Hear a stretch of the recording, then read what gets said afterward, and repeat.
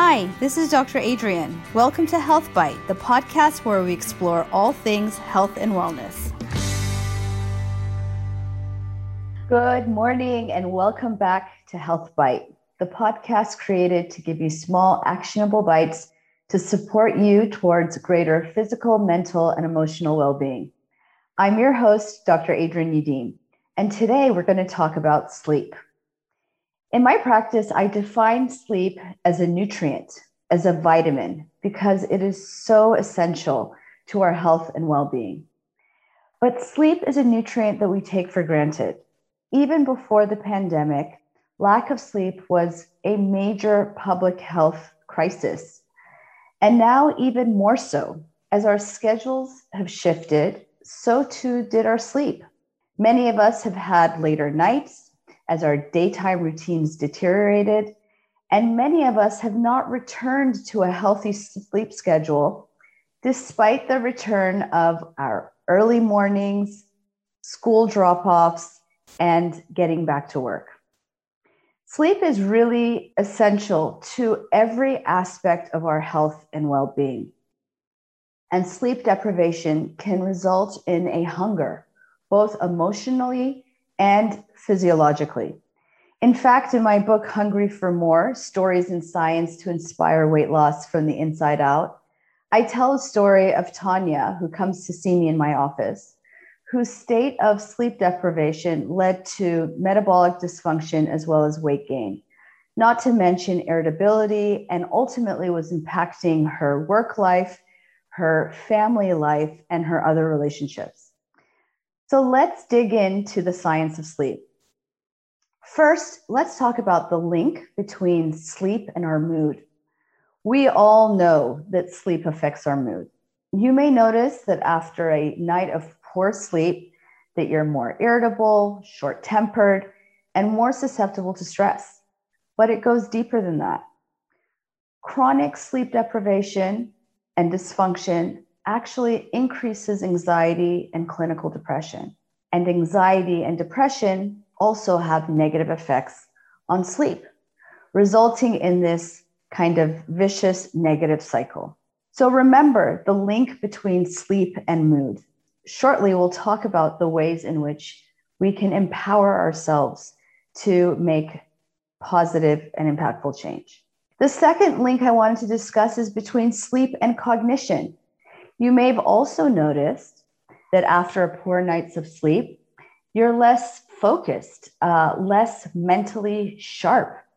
And in fact, sleep does impact cognition in a really concrete way, not only short-term, but also long-term cognition.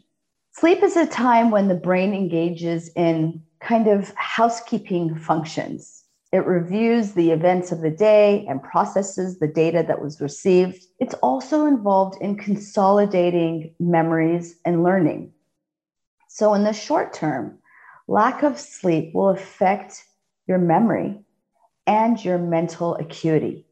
But the data shows that sleep is also critical to brain health in the long term as well. In fact, in one recent study, it revealed that people who slept 6 hours or less in their 50s and in their 60s were more likely to go on to develop dementia later in life. And yes, chronic sleep loss is a risk factor for Alzheimer's disease and other dementias. Another study showed that sleep deprivation leads to increase in tau protein in the bloodstream. Now, tau protein is a biomarker for Alzheimer's disease. And in this study, when young, healthy men were deprived of just one night of sleep, so one night of sleep deprivation, they had higher levels of tau in their bloodstream than when they had full and uninterrupted night of sleep. We also know that sleep deprivation affects metabolic function and is associated with not only weight gain, but insulin resistance, which is a precursor of type 2 diabetes. There is one study, the Nurses' Health Study, in which they took a group of nurses and they followed them for, I think what was 40 years. and looked at a bunch of different lifestyle parameters, one of which was sleep and the impact on weight and BMI, or body mass index. And they found that nurses who got 5 or less hours of sleep started off at a higher weight at the beginning of the study as compared to those who got 6 or 7 hours. And that category had a higher weight as compared to those who got 8 or more hours of sleep per nurse. And when they followed these nurses over the course of 40 years, they found that not only did they have a higher baseline weight, but they had more accelerated weight gain over the course of time. And this was, again, a function of sleep, such that those individuals who got 5 or 6 hours of sleep had much more steady weight gain than those who had slept 8 hours or more, clearly linking sleep deprivation to weight gain. There are other studies that have shown the impact of sleep on hunger hormones. And so in prior episodes of the Health Bite podcast, I've talked to you about the physiology and anatomy of hunger. I recommend that you go back and listen to some of those if you're interested in the science and the hormones behind our hungers. But essentially, our bodies will release hormones in response to nutrient intake to signal hunger or fullness to the brain. For example, the stomach releases this hormone called ghrelin, and that hormone or protein travels up into the brain and signals to the brain that you are hungry. And after you eat, this ghrelin level drops down and is no longer signaling hunger to the brain. What happens with as little as 2 nights of sleep deprivation is that ghrelin levels go up by almost 30%.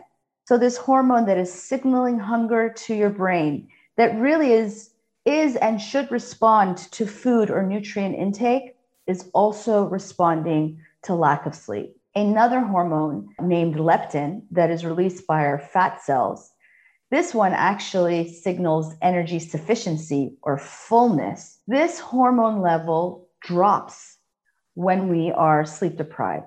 So again, the hormone that is signaling to the brain that we're full goes down with 2 nights of sleep deprivation. And then when they survey these individuals, they find that not only are they hungrier as a result, but they are hungrier for more palatable, AKA yummier foods. I always joke that when I was an undergrad at UCLA, and at times would pull all-nighters, I would wake up with this crazy desire for donuts. And that wasn't me talking, that was my hunger hormones. And the studies really show that. So sleep deprivation is closely and physiologically linked to weight gain. In those same studies, they have shown that sleep deprivation also results in insulin resistance. When individuals are sleep deprived, insulin levels go up, suggesting that it is not as effective in managing your blood sugar. And insulin resistance, of course, is a precursor to type 2 diabetes. So sleep, involved in mood, involved in cognition, involved in metabolic function.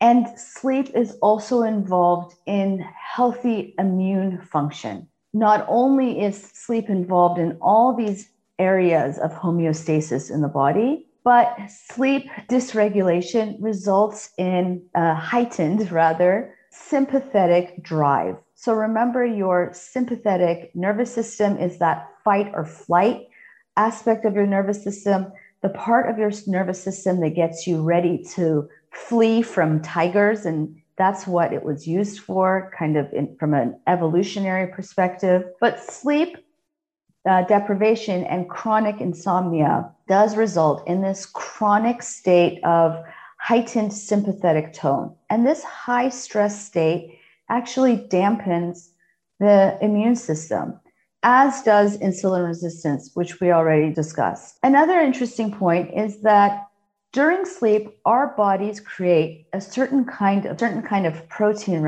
called cytokines.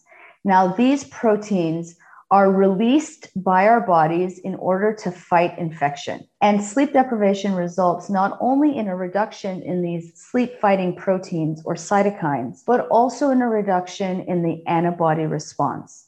And yes, studies have linked chronic insomnia and sleep deprivation to a greater susceptibility or risk of developing infections, including viruses, which of course is so top of mind for us these days. So enough said. It goes without saying that sleep is essential to restoring our body and critical to maintaining our body's homeostasis, in maintaining mood, cognition, metabolic function, and immune function, among other things. Contrary to what we think, sleep is not just our body shutting down. Sleep is actually restorative and repairing our body. So it has, again, an important and critical function to maintaining our body's health and well-being. So how much sleep do we really need? Well, the amount of sleep needed does go down with age. So any of us who've had kids, we know that infants are always sleeping, as are our puppies. And infants require up to 16 hours of sleep per day. By the time we reach school age children require anywhere from 9 to 12 hours. For teens, it drops down to about 10 hours. And for adults, we need 7 to 8 hours of good, uninterrupted sleep per night. And so let's make a point about sleep quality, right? Because it's not only sleep duration, but also the quality of our sleep, which can be affected by organic causes. Obstructive sleep apnea, for example, can disrupt sleep and sleep architecture. Restless leg syndrome is another organic cause of sleep dysfunction. Alcohol can affect our sleep architecture and result in little micro awakenings that we may not even be aware of, but are affecting or is affecting sleep architecture in a way that is diminishing the quality of sleep. Whenever quality is affected, the restorative property of sleep is also affected. So keep that in mind. So now let's talk about strategy, because Health Bite, of course, is not only about educating you, but also empowering you with small actionable bites. So let's address the easy stuff, the low-hanging fruit, as we like to call it. First off, let's make sleep a priority. If you've deprioritized your sleep, let's give it the attention it deserves. And that requires being intentional about our sleep. My first recommendation is, as always, create a routine. Routines are so important in really everything that we seek to achieve. Set a regular bedtime and set a regular wake time. And I know that it's difficult, weekends versus weekdays, but try your best to stick to it. If you are intentional and make your sleep a priority, then you're less likely to dismiss your sleep for other activities. And it may require saying no sometimes to certain plans or certain activities, and that is okay. Again, when you make your sleep a priority, you are intentional about maintaining it. My second tip is engage in a soothing activity before bed. Create a relaxing ritual or routine before bedtime. Maybe a warm shower or reading a good book. Maybe you want to take a crack at meditation, listening to soothing noises, or journaling before bed, which is something that I love to do. Something to bring your mind and body down to a more restful and relaxed state. Along those lines, manage your screens. Screen time can impact your sleep in multiple ways. First, of course, is that the light emitted from your screens impair the natural release and production of melatonin, that hormone that helps lull our bodies to sleep.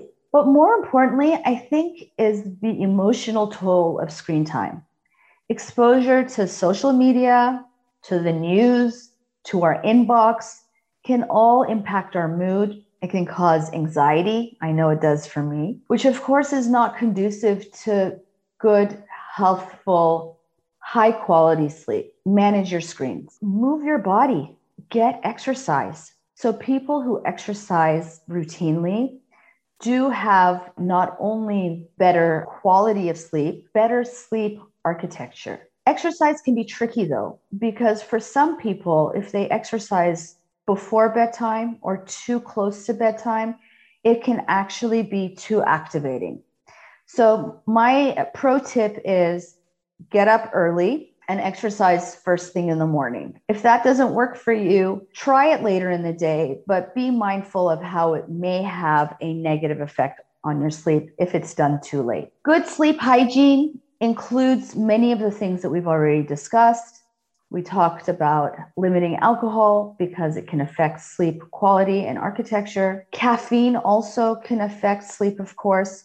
We use caffeine to help with wakefulness. It actually produces a hormone in the brain that blocks those sleepy receptors in the brain. And so if you drink caffeine too late in the day, those receptors are blocked and don't allow for restful sleep. I recommend that we really limit caffeine to before 1 or 2 p.m. in the afternoon, and preferably no more caffeine after noon, that being, 12 noon. Also think about all the other ways in which we're getting caffeine. We tend to think about coffee. Of course, tea has caffeine. Even green tea that is considered more healthful does have caffeine. And then there are other things in our diet, including chocolate, for example, that have caffeine. So be mindful of the caffeine in your diet. I love body scan meditation. So even if you don't engage in a meditation or meditative practice before bedtime, if you're having trouble sleeping, consider a body scan meditation. And this is a type of meditation in which you literally and mindfully scan your body everywhere from your head to your toe. Bringing attention to your body does two things. One, it points out areas of tension. So oftentimes our eyebrows are raised, our jaws are clenched, even our sphincters, our anal sphincters are clenched. And this results kind of in a heightened and more alert state. So bringing attention to your body and literally focusing on relaxing every muscle, every area, every body part will get your body in a more relaxed and restful sleep. The second thing that a body scan meditation does is it literally brings your attention out of your mind and into your body. I always talk about that constant buzzing that we have in our minds, right? Oftentimes before sleep, it is a time where everything comes up to the surface and we're ruminating and processing what has happened during the day. But when you bring attention to your body, you literally are taking attention away from your thoughts and away from your mind, because we cannot be in two places at once. So the body scan meditation is a really effective way of kind of shutting down our mind and our thoughts for the evening and getting ourselves into our body and ready for sleep. And finally, I want to point out a cognitive strategy called CBTI. So this is cognitive behavioral therapy for insomnia.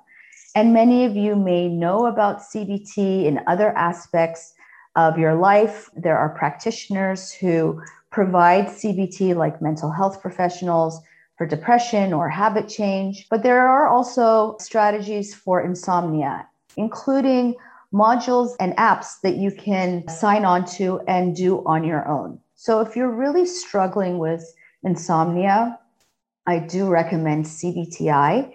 And believe it or not, this has become number one in our guidelines, in national sleep guidelines and our physician guidelines, to be above and beyond pharmacologic sleep aids. So CBTI is known to be more effective than pills or pharmacologic sleep aids for sleep. So check it out if you're having real difficulty with your sleep.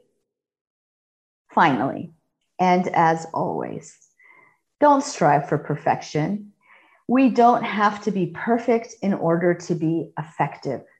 Even small changes in your sleep are positive changes and can have a beneficial impact on your physical and emotional well-being. So that's a wrap on our conversation today on sleep. I hope that you've enjoyed this episode of Health Bite. If you feel it was of value, please share it with a friend and subscribe for future episodes. I believe wholeheartedly that knowledge is power, and I have created many spaces in order to uplift and empower you. You can find me on Instagram at Dr. Adrienne Youdim, where I post daily musings on health and well-being. You can also go to my website, www.dradrienneyoudim, that's DradrienneYoudim.com, where you can find content, links to my book, Hungry for More, as well as the companion journaling course I've created, as well as signing up for my weekly newsletter. Wishing you a happy and healthy week. Until next time. Bye-bye.